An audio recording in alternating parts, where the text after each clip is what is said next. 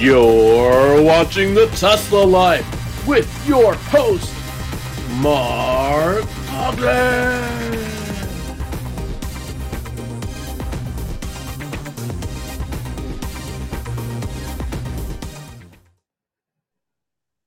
Hello, everybody, and welcome to the Tesla Life number 297. A quick shout out at the beginning of the show to Lee Moon for the music that we use every week. Thought we would mention that at the front. But also, we've got a new panelist that's just joined the podcast. You can see that's Moto. That's Casey's daughter. Hi, Moto. Wave. Hi. We'll be doing baby seat reviews later in the show. Which ones fit best in the Teslas? Also, we've got Casey with us, another long-lived participant in the show. How are you doing today, sir? Doing pretty well today. Excellent. Doing pretty well. Excellent. How's the weather in Caseyville today? So today it was cooler. It was like a high of 64 Fahrenheit, and man, high 64. Yeah. I remember those days. Nice. It was 80 yesterday. Crazy. Yeah, like 86. We took her to the park, and the mosquitoes tried to eat her, so we ended up coming back early. Oh, get the mosquito net out. Look out. Look out. Yeah. Also joining us from the West Coast, we have Mr. Patrick Connor. How are you today, sir?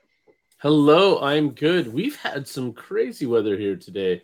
From like 9 to 10, it was snowing with huge flakes, and then by noon, it was sunny, and now it's a great spring day. So we're all over the map. We had a little winter, a little summer, a little spring.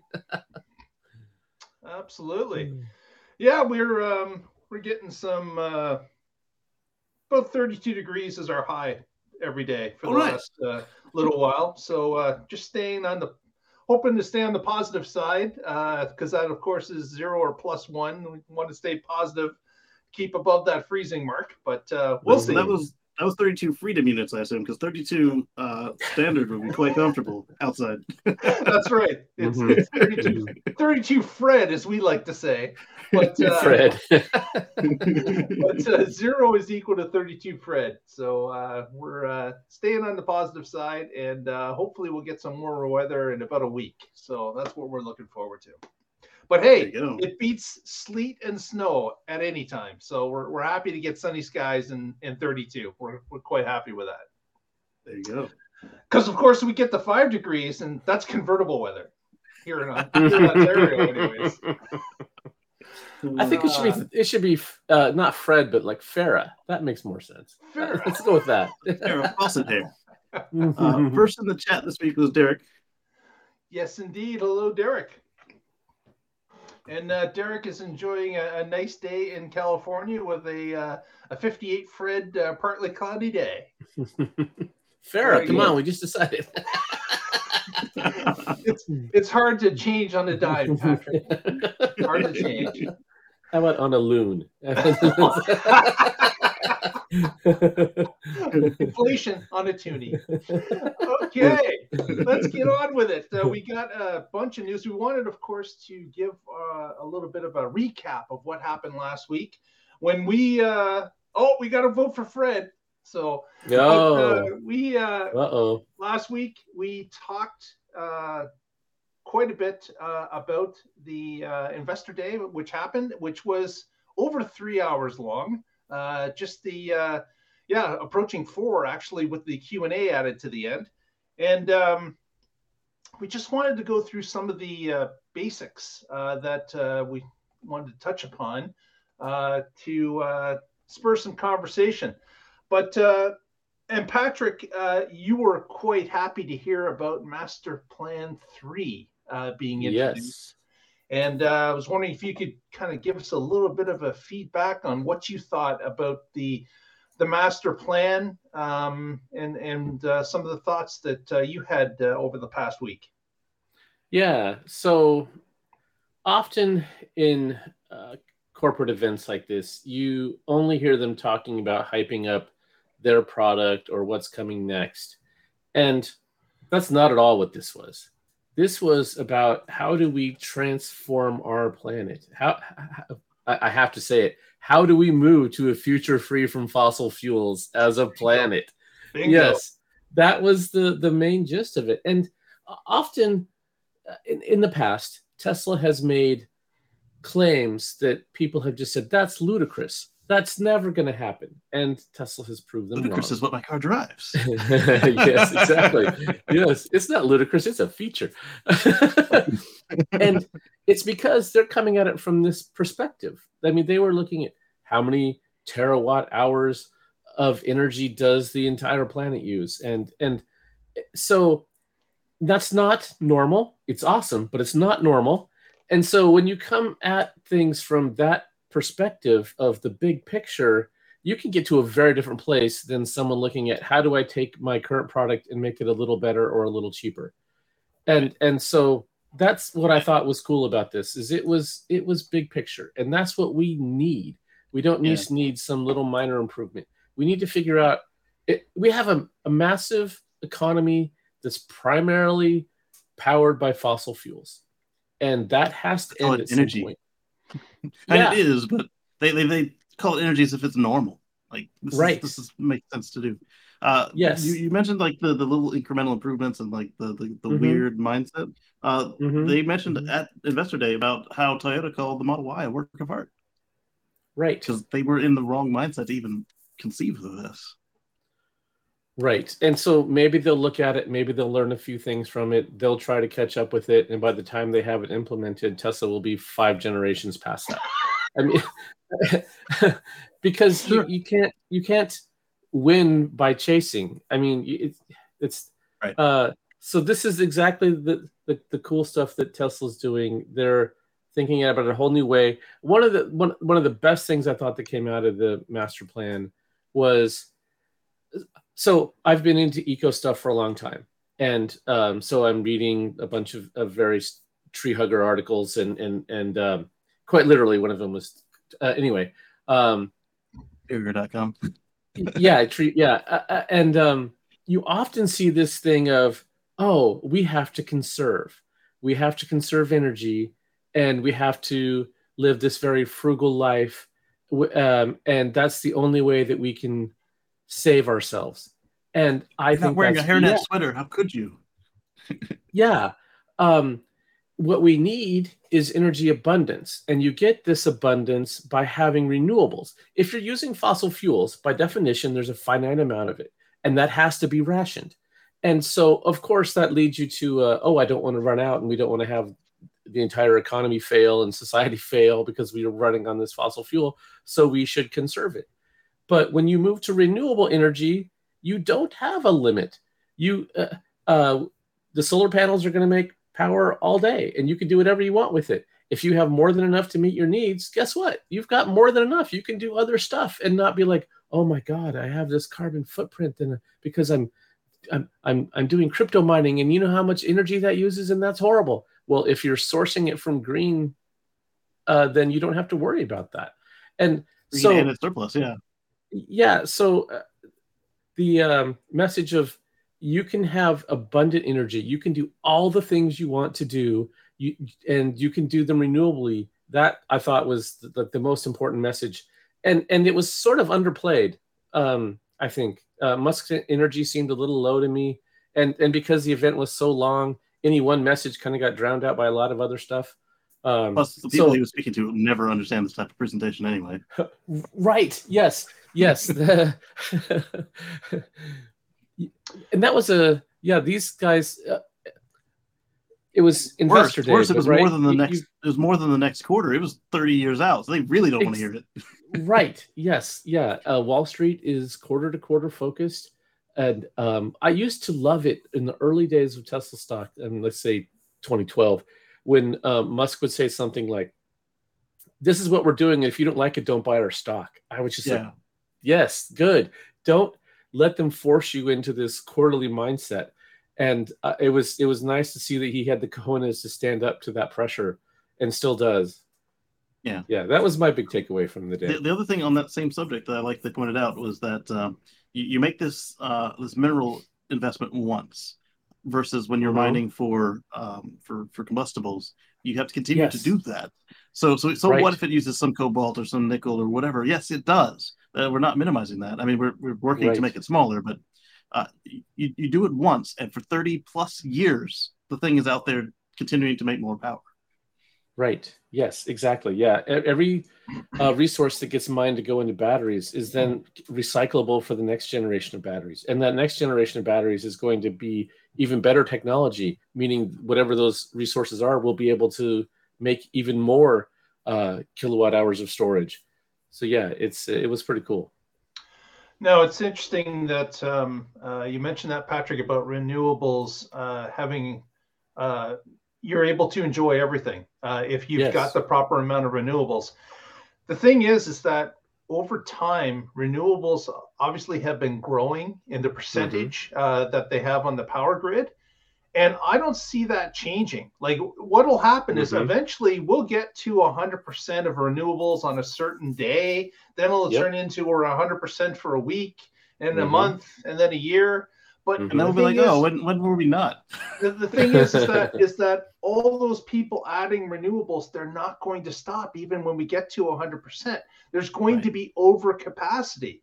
It's just going to come because they're figuring out that it costs less to implement and it lasts longer and the cost per kilowatt is less. So it's just going to spur more and more companies to push renewables onto the grid system. And of course, they'll be looking at wind, they'll be looking at solar, they'll be looking at geothermal eventually, and they'll also be looking at battery storage. All those things are going to contribute to a rock solid grid that will have multiple options as time goes along because we're going to have overcapacity. It's just the nature of the beast. We are going to definitely have overcapacity with renewables. And a good point about that overcapacity is it allows you to crack water to make hydrogen for heat. That way it's actually more fuel efficient for the high heat industrial situations like they pointed out, as well as you can then make an electric rocket. It's going to be fossil fuel powered, but you can make that fossil fuel by using carbon and H2O rather than digging it out of the ground. Right. You can extract it from the atmosphere, which is something we probably need to do at some point. And not many people that are running a company are going to be laying out a plan as to how to turn the earth into a sustainable function for all its inhabitants. Like this plan is like, if you're thinking about the 10,000 foot view, this is more like a 100,000 foot view. That he's gone out there and said, here are all the different pieces, to all the different bricks to lay in place in order to get to a sustainable future. And I don't think anybody has ever done that on such a grand scale. Now, Tesla's not going to do this alone. And maybe that's one of the things in the walkthrough that he really didn't address, which was how much of this was going to be Tesla compared to if we're going to make the world sustainable. Is Tesla's role in this 5%? Is it maybe 10%? Is it greater? Don't know. But at least he's laid out the plan that others can fact check. They say they're going to release a white paper on this as well. So we can look at the numbers. Others can look at the numbers and we can all get to a point where we can say, yeah, this is doable. This is something that we as humanity can work towards, and it's going to benefit us all. So I'm glad he laid out this large plan in order for many people to review and get on board. My tagline is that Master Plan 3 was about Earth 2.0. Right. So we've talked in the past about how almost everything that he's doing at all the companies can translate directly to Mars. This can be just the same way the gigafactories can be copy pasta to each new gigafactory. You can take this and then put it on Mars, minus we got to bring our own air with us for the beginning. Yes, because you're not going to find massive coal and oil reserves on Mars. So from the get-go, it has to be 100% renewable. Yeah, so that was quite a bit to chew off at the beginning of the presentation. That was just the start of it. Yeah. So then he started to roll into, he brought up obviously company leaders that were in different divisions of Tesla, different departments. And that was kind of interesting too. We got to meet some more people that are behind Tesla and have been there for a number of years. And they got into some details. Now, we can't go through it all. Like I said, it was almost 4 hours total. But just wanted to touch upon something that I thought was kind of interesting, which was the modification or improvement of car assembly. They brought up a graphic of a Model Y, and they showed how it typically is built, where the body frames or the pieces are stamped. They're put together in some sort of a subframe that makes the car. It heads into paint. Everything is painted all at once. The car is disassembled, and then it rolls along a conveyor belt where different pieces are added to the car until they build the shell around it eventually again, add the doors, and put in the glass and end the process. What Tesla was advocating in their future vehicles is that they're going to be building this almost like a sub-assembly where there'll be four parts of the car that are all being worked on independently, and where there's no assembly, assembly having to happen.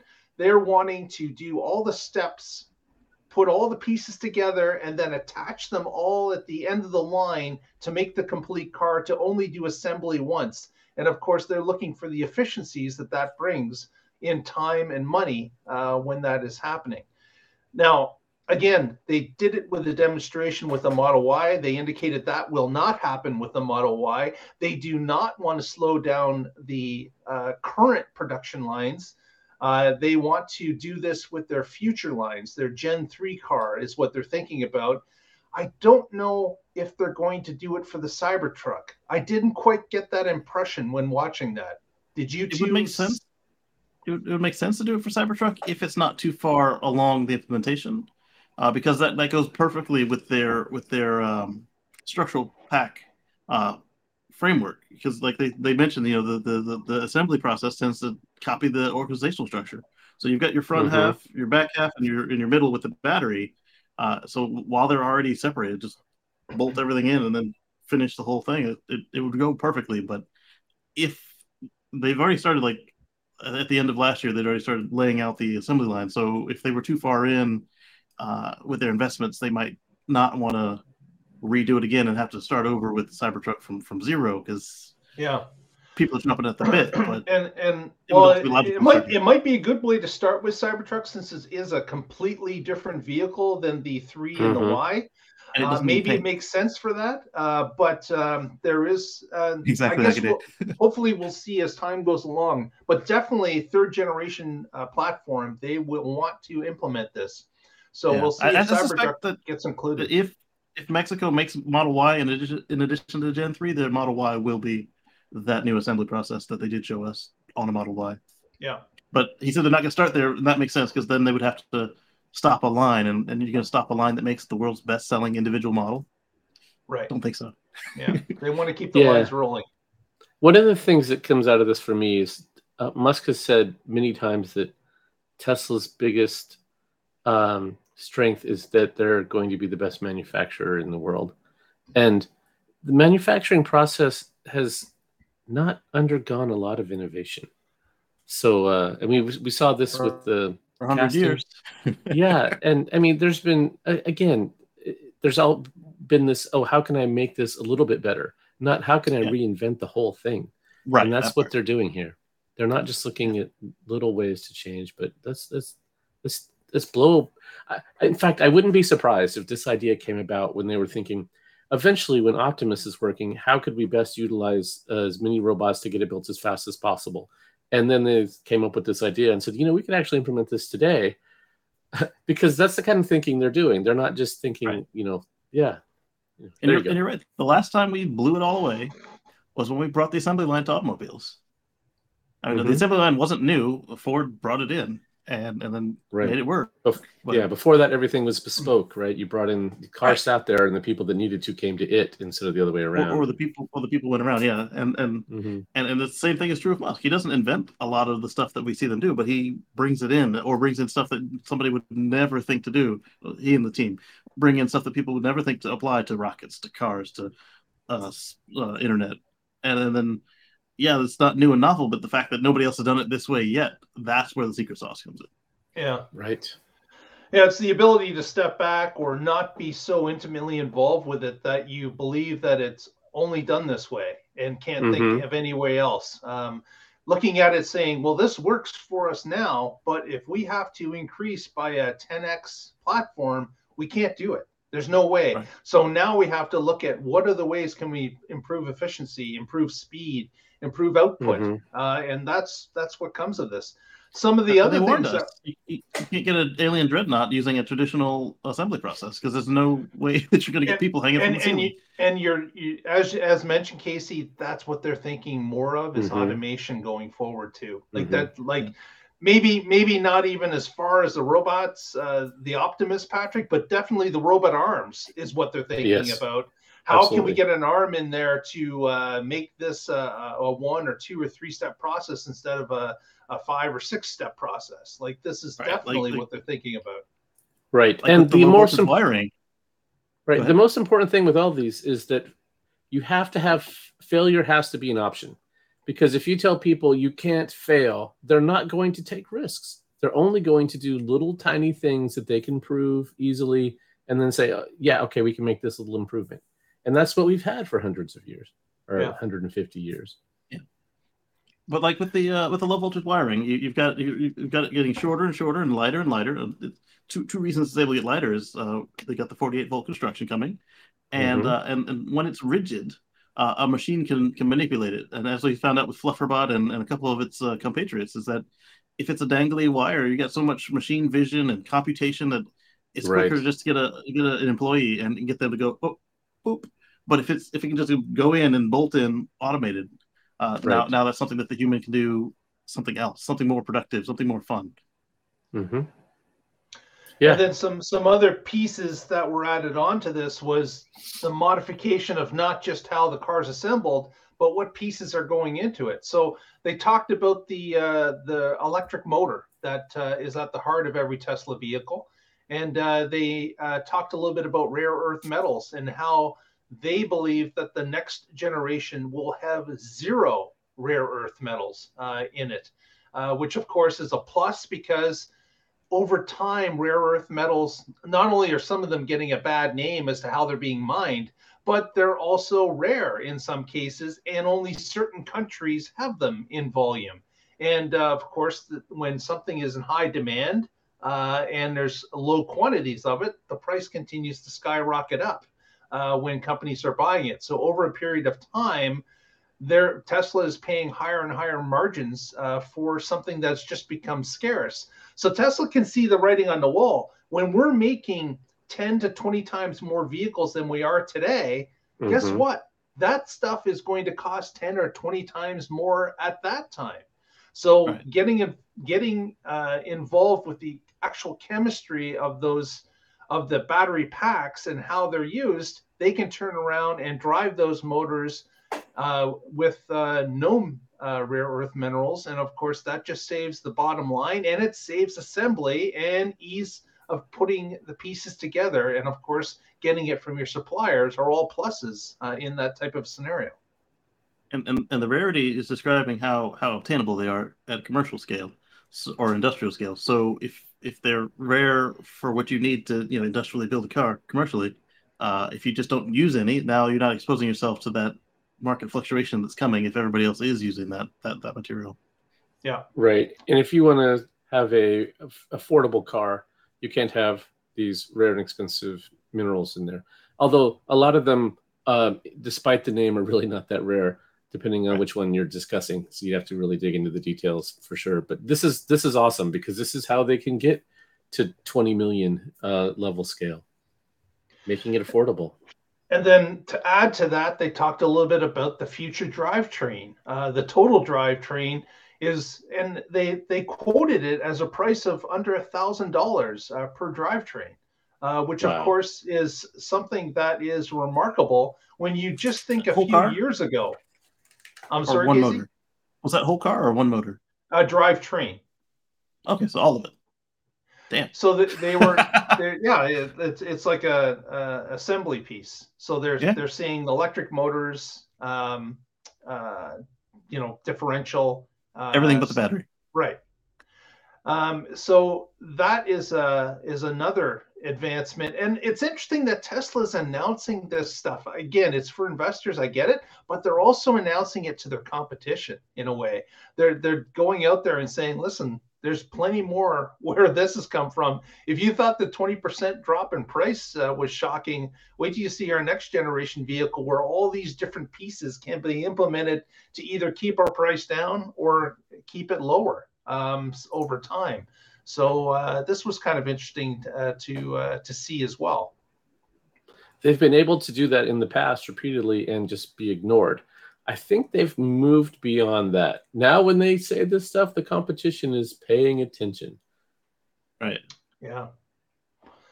So, all sorts of cool things when it comes to the assembly. Another piece of information was the 48-volt system that has never been implemented by another auto manufacturer except for possibly a specialty like a specialty job. But this allows Tesla, of course, again, to save margins again on the less wire, the less thick wire that has to be put in a 12-volt system as you're running different jobs across the car. The ability to build almost like an information highway of wire where it can just send out pulses on the line and save yourself all these extra strands of wire where the pulses can be sent off to the different jobs they have to perform or updates that have to happen, as compared to having a separate wire for every separate thing that happens in the car. So a 48-volt system is what will start with the Cybertruck, apparently. That's going to be their start of the 48-volt system. And they indicated that every vehicle going forward will have a 48-volt system as well. I'm really curious to see if the rest of the industry follows them here, because I think they are going to, I listened to the Ford earnings call, and their CEO, Farley, said something like, we had 70 pounds of extra wire in there that we didn't need. And this is just a lesson we learned the hard way. And so this allows, even if you had trimmed all those to the shortest they could possibly be and got rid of that weight, well, if you go to a higher voltage, the way that electricity works, it's about power, and you can get power through current or voltage. And if you current is what requires thicker wire, so you can go to thinner wires if you have higher voltage, lower current. And so this is going to make Tesla's cars even lighter. So for a given battery pack, which is the primary cost driver, they're going to get farther because it's lighter. And so, yeah, this is, again, getting to a good range, affordable car. This is a smart move to get there. And I think the entire industry should move as fast as possible to follow Tesla's footsteps here. And the ones that aren't asleep, cheaper and lighter too, because the ones that aren't asleep at the switch will probably move with them as well, I would think. Yes. Yeah, like Ford and VW have both said, hey, we're behind. This is what we're going to do. And this was VW under the old CEO and new CEO. Whereas you've got GM and a few others saying, oh, we're the best. We're going to take over. We're leading from behind. So we're leading from behind. Well, they don't say that last part, but. And of course, another thing that we've talked a little bit about is the third generation platform. It was shared with the audience that the third gen platform is not just a single car. It's going to be multiple cars. And they showed up a graphic of their different current vehicles, and then they had tablecloths over a few vehicles, a couple of them that were not yet available. And of course, what was interesting was the the tablecloth appeared to be over a van type vehicle, which could either be a commercial type delivery van or it could be the new robo-taxi possibly as well. Don't really know. Right. And then, of course, station wagon. Yeah, a tall station wagon. And then the other option. Let's go to Wally World.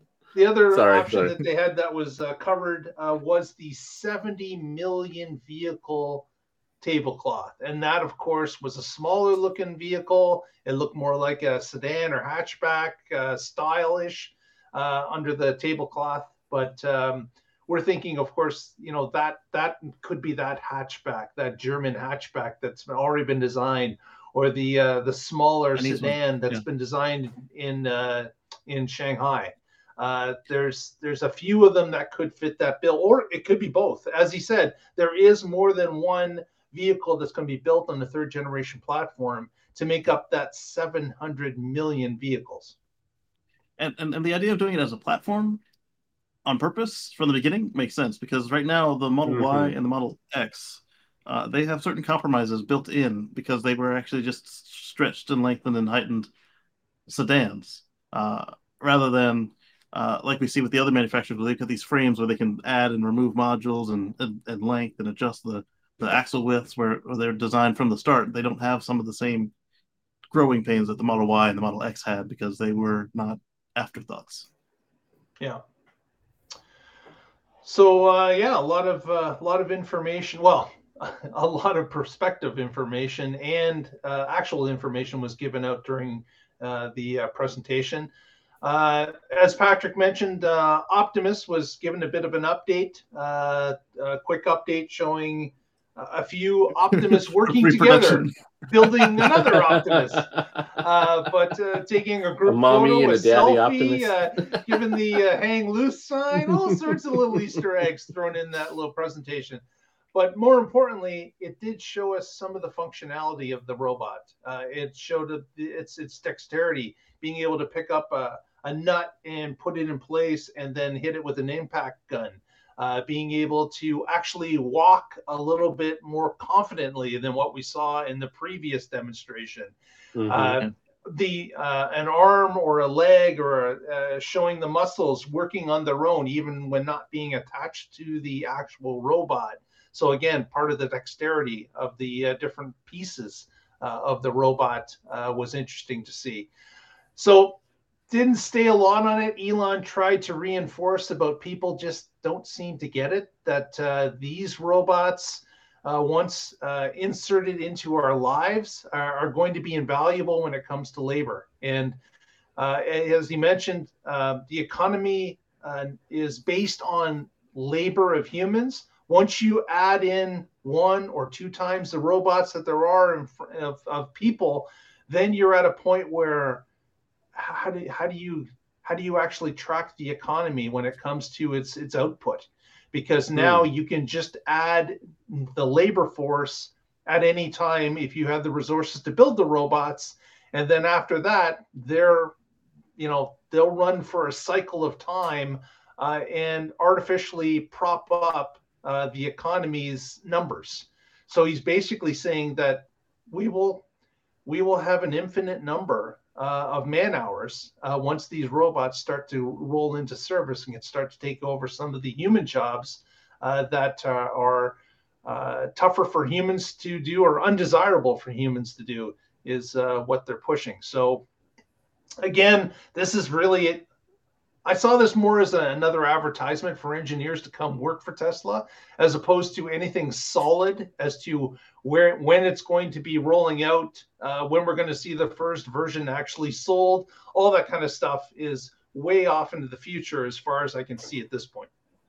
I do wonder if the robot and the semi-truck are running the same FSD as the production cars, or how far their branches are from being merged, because it seems that you can save an engineer if you can just build it once and let everything run it, whether or not it has 4 wheels or 4 limbs, or 6 in the case of the truck.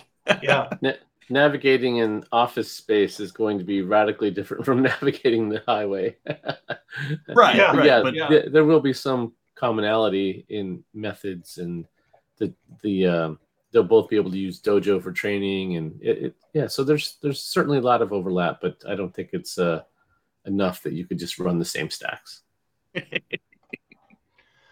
So Well, of course, again, Mark, this reminds me. We just talked about how we could get to a place where there's an abundance of energy, and then what would that open up if we had free electricity that you could do? Paper clips. So, and now if we have an abundance of labor, what would that open up? This could be a radically different world with those two things together. Yeah, that makes that can make the equation completely different for mankind. So it'll be interesting to see as to once these things start to roll in place, once the abundant energy appears and abundant labor, it's going to be a game changer for all of us. I can definitely see that. And of course, nobody in the Wall Street crowd even cares about this because it's not a car. In their eyes, it's too much pie in the sky at this point. It doesn't mean anything. These people are looking for quarter-to-quarter results, and the long term does not affect them at all. It's almost like they're an ostrich and they just stick their head to the ground from quarter to quarter. But this is some really long-term stuff, and it's interesting to see that Tesla is a long-term company. We've seen this since its beginning, about them telling us how the layout was going. How many times did we hear the story about the hockey stick of growth? Nobody believed it in Wall Street until it actually happened. It was Model Y, and it was Model 3. Model 3 was the first part of the hockey stick, right? Like it was, nobody understood it or believed it, that exponential growth would actually happen. But to go on the robots a little bit more, you've got this robot replacing physical labor, and then you've got Musk had to recuse himself from OpenAI because they were going to be a competitor. We've seen what OpenAI and their customers are able to do just with large language models. Imagine what a different approach would be on the thinking and conceptualizing and perceiving. It's probably not just going to be physical labor they go after. They might use this, and not just with Dojo and training, but also just think higher level, like white collar jobs would be also at risk of getting replaced with either theirs or somebody else's tech soon. Yeah. Well, again, the robots' limitation of being able to type or something completely, it's going to be a plug-in. Like it's going to be just a brain that's going to be required to do those type of jobs. Like over the air, like, I found a new way to make these faster, and now you can make them 8 nanoseconds faster. Yeah. Actually, when they start, I have to be honest, it's a little bit scary. Yes. Oh yeah. The amount of change that's going to happen with AI rolled into this could be really beneficial, and there could be some bad things too. It's a mixed bag, really, when you think about the total hit to the environment that both these things are going to bring to mankind. Right. Yeah. I think about how much the world changed with the internet, and then how much it changed with smartphones. AI is going to be that and more, I think. I hope we got the Asimov loving Elon when it came to programming in their limits, rather than the one we see making fun of people all left and right, because there's going to be a difference to what this thing will do without that.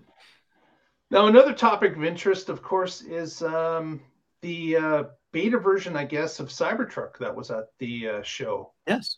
So let's share some photos that we got.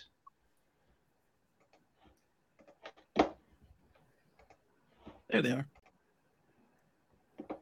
So I don't think the red lightsabers come with the vehicle, but they had. I did the optional package. I did notice the light bar is not there on the front.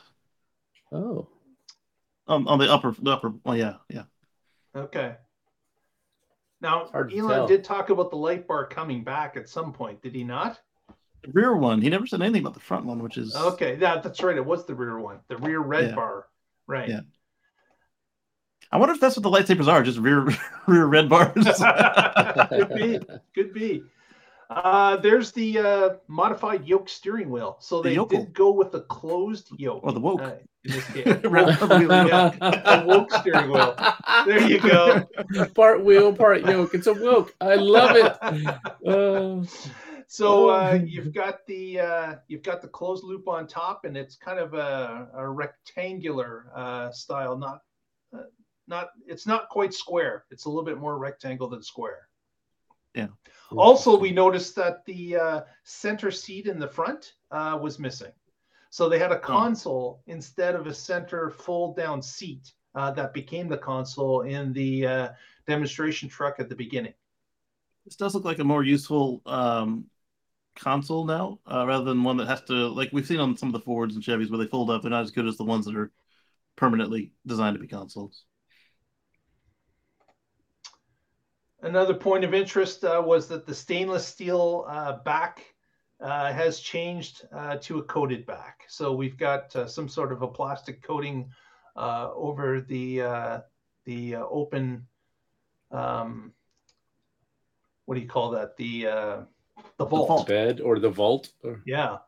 So there's a theory at this point that might explain the lack of the front light bar. Somebody suggested that rather than them doing the whole putting the bed cover through the back of the truck and then under the floor, they're suggesting that perhaps it just goes straight back into the sunroof area. And so if this is a solar vault cover, then it would always be exposed because the roof is glass. And if it tucks in over the passenger area, then it might be worth giving up the light bar if it means that anytime the truck is parked outside, it's generating some power during the daytime. Another piece of interesting news from someone that was at the actual show is they noticed that there were seals along the side of the Cybertruck tail. So the seals indicate that they have a need for it to be a little bit waterproof in some reason. And of course, if this vehicle is going to be crossing some streams and small bodies of water, as Elon has posted previously, maybe that's part of the reason that there's seals on the tailgate. Perhaps. I was thinking just like if he follows through and gives us what we asked for about the HVAC in the vault, that'd be a good way to keep some of it from leaking out. True. Yeah, true as well. If there's some way to get that HVAC from the cabin into the back. I see. Yeah. I didn't see a way that you could get a human from the cab to the vault, but I think that would be a good compromise if you can get the air from the cabin to the vault.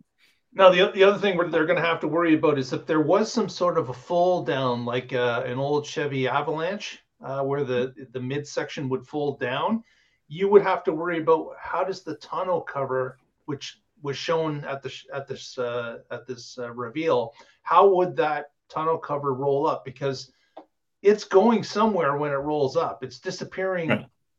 Maybe it can't be into the roof because the roof is glass. You can see through the roof. So is it going down in front of the back piece of the glass and into this black area here? That was the original, but if it does go into the top, then you can. Then it doesn't matter if the gate is down or not. You can open and close it.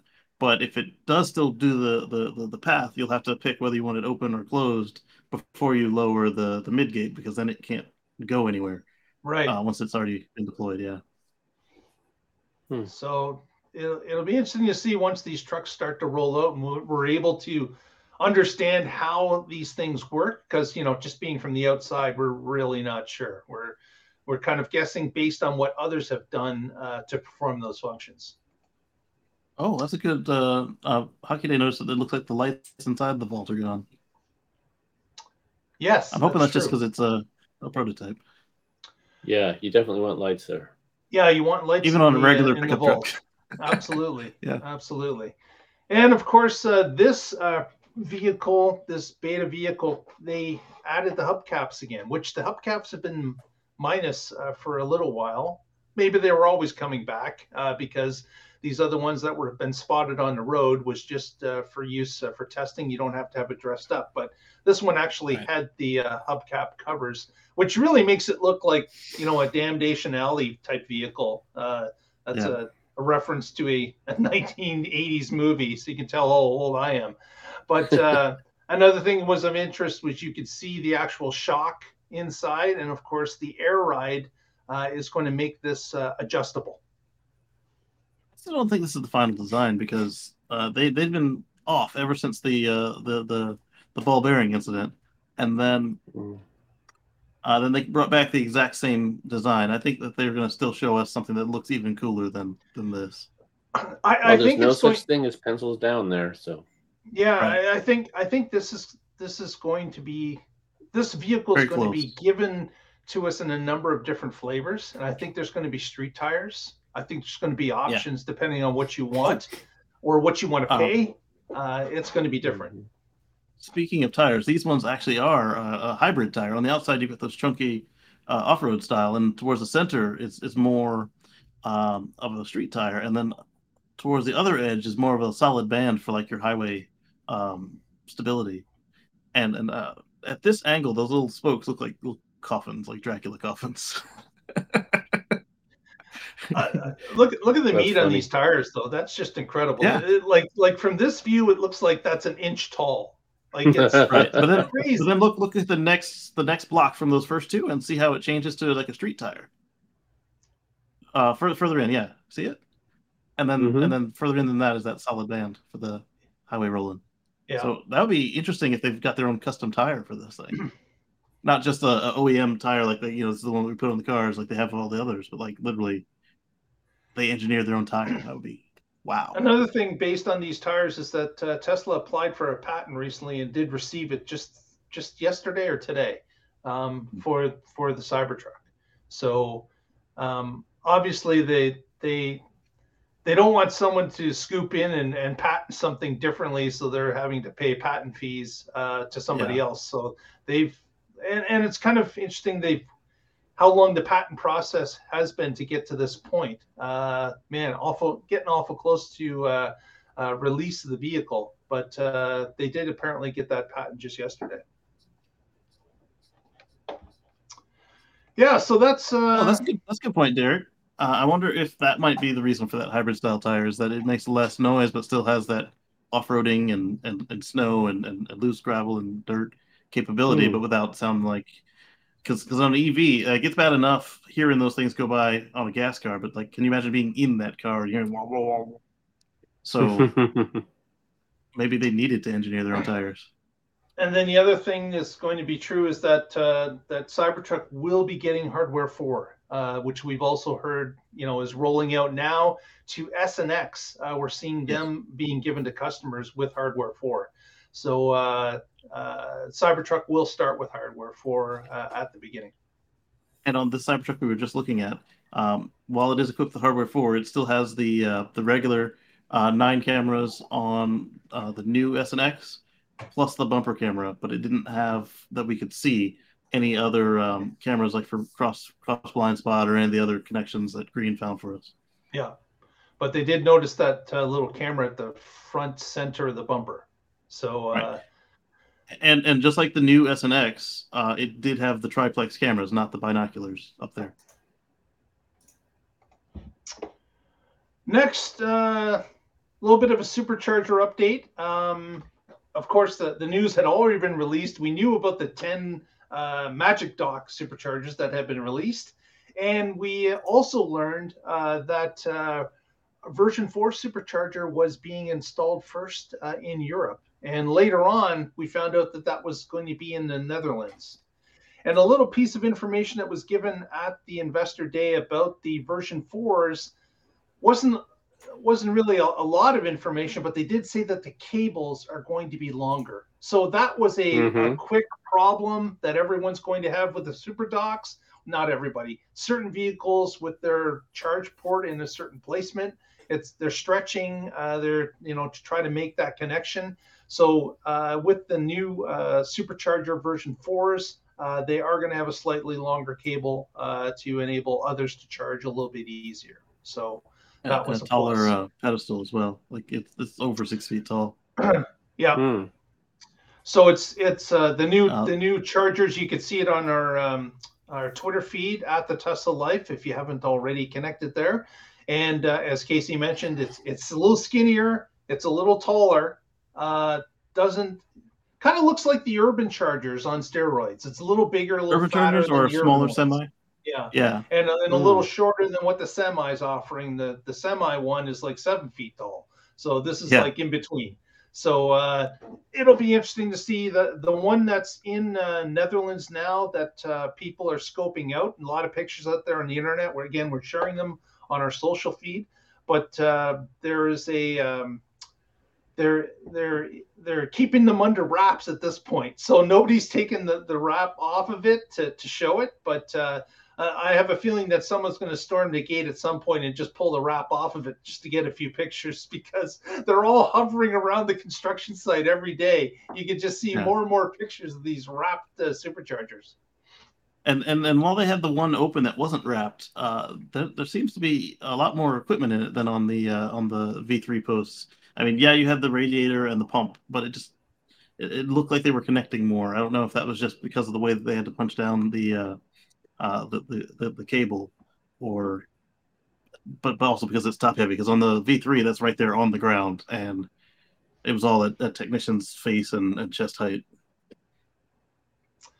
And another piece of information that I don't know about you guys, but I think that at the beginning of the question and answer, Elon got up and indicated that yes, the new the new Gigafactory has been selected for Mexico, and it's almost like he wasn't planning on doing it.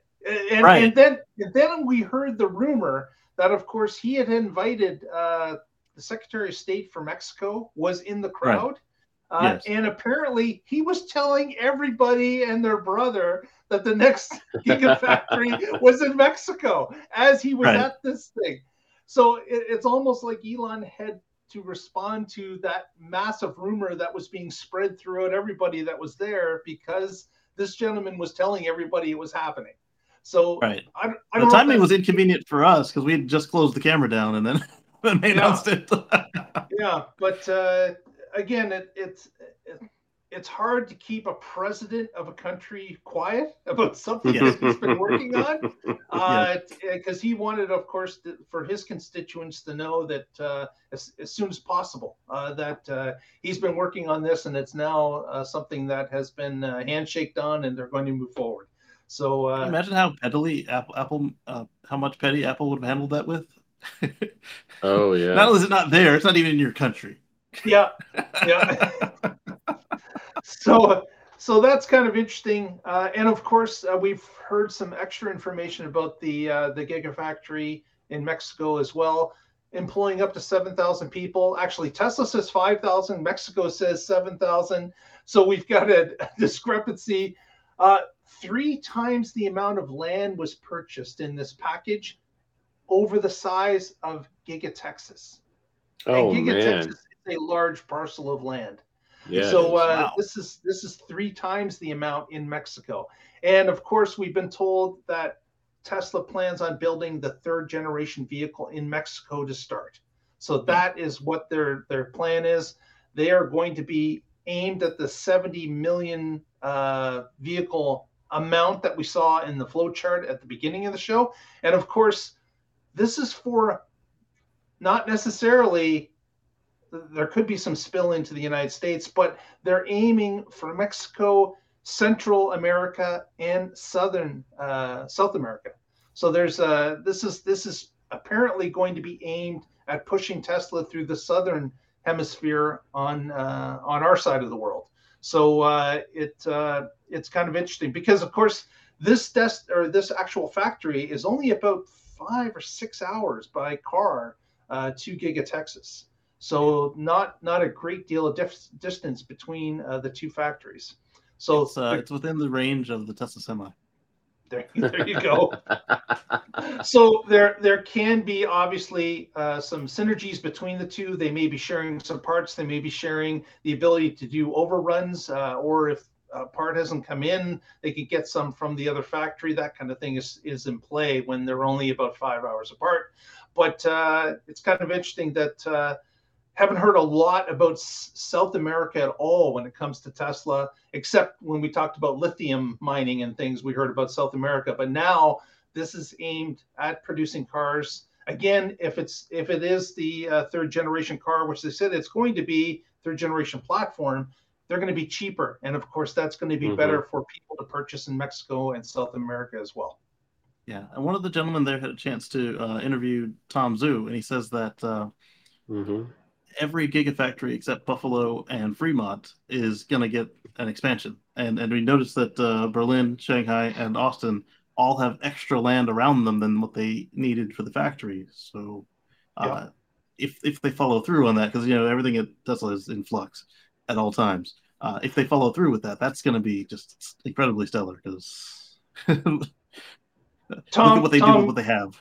Tom Zhu also indicated that the factory would be built faster than Shanghai. Shanghai, as Casey knows, was 9.5 months. Tom's saying a muddy field. This is going to be 9 or a little bit lower. Yes. So he's on the record that 9 months is what he wants to build this factory in. And on top of it, he also indicated that a second unnamed Gigafactory will be built alongside at the same time. Different location. One that doesn't already exist. So it's not finished in Giga 1. Also, the same guy had asked him, "Hey, what are you gonna do about paint on platform 3?" And Tom responded that paint is expensive. So indicating we might have a cyber vehicle, one that doesn't require paint. Maybe a bent origami sedan will be coming out. Or even just traditional manufacturer with stainless steel, but just thinner than Cybertruck because it doesn't need to be bulletproof. But that still wears Tesla DeLorean. Yeah, Tesla DeLorean. But that still wears your equipment out way faster, even at the thinner plating, like what the DeLorean had. So I would lean to either something like Saturn with the impregnated pigmented plastic, or a Cyber small car.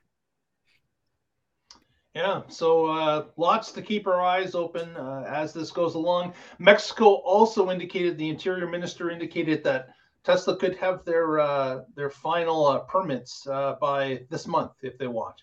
So it looks like the Mexican government is in high gear to get those. It's not going to be a Giga Berlin type scenario in Mexico, obviously. Right. Not going to worry about cardboard forest. Yeah. Right. Protecting the parking lot fauna. In fact, if you're near the construction of the new Giga Mexico, I would suggest staying off the road, or you might be run over, because it seems that it's going to be very quick. Wow. So depending on where the other location is, they better hurry if Mexico is trying to move this fast.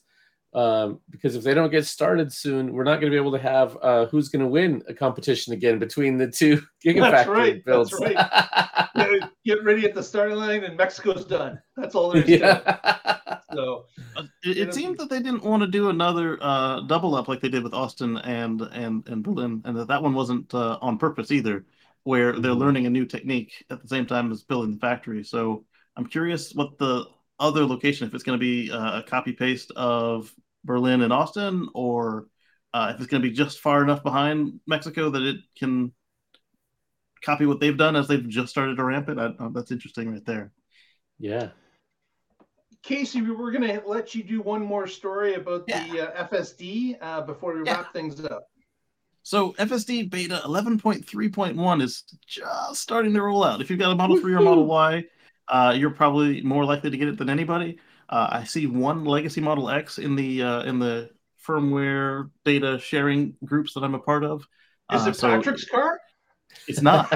It's not mine. A couple of items they pointed out was obviously they are now compliant with their recall that they promised to get us by April 15th, ahead of schedule for once.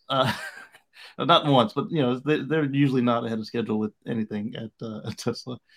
They pointed out 2 weeks. I don't like this format. This format is actually what you see on the screen, where they went through everything that they did. Some key things to point out are at disengagements especially, but apparently at all inputs, It'll ask you why you did that, and you can respond by voice. Hey, I saw 2-for-1 burgers. Don't mind me. Or I thought you were too close to the wall, or you crept out too far. You can say these things, or wrong lane. And yes, the visualizations have changed. It's a little clearer to understand why the car is doing something like slowing down. You get the chevrons that you used to get on the lane that was slowing you down. You get them in your own lane. At the top, it'll say, slowing down for traffic, slowing down for red light, etc. It's now single stack, so this code works on the freeway, not just on city streets. And I haven't seen anybody who's tested summon yet to see if smart summon includes, as Elon calls it, ass. Actually smart summon. And folks are just getting started, but I like what I'm seeing. Don't expect miracles. Just never do that. But with a combination build like this, it's usually one step back, half a step forward till they get their legs underneath them. And it's still making some of the same stupid mistakes we see it make, but the folks are reporting that it's smoother getting on and off the freeway. It's still doing that thing where it waits to the very last second to finish a merge. Like why? I mean, I get it if there's traffic backed up, but if it's a wide open road, you don't need to use the whole on-ramp to get on the road if it's got dashes. And so I'll be watching that as it starts to roll out, and hopefully I'm somewhere in the beginning of the queue so that I can get you some video, but I'm not counting on that. Very good, very good. And Kenny in the chat room has got a valid point due to recent news.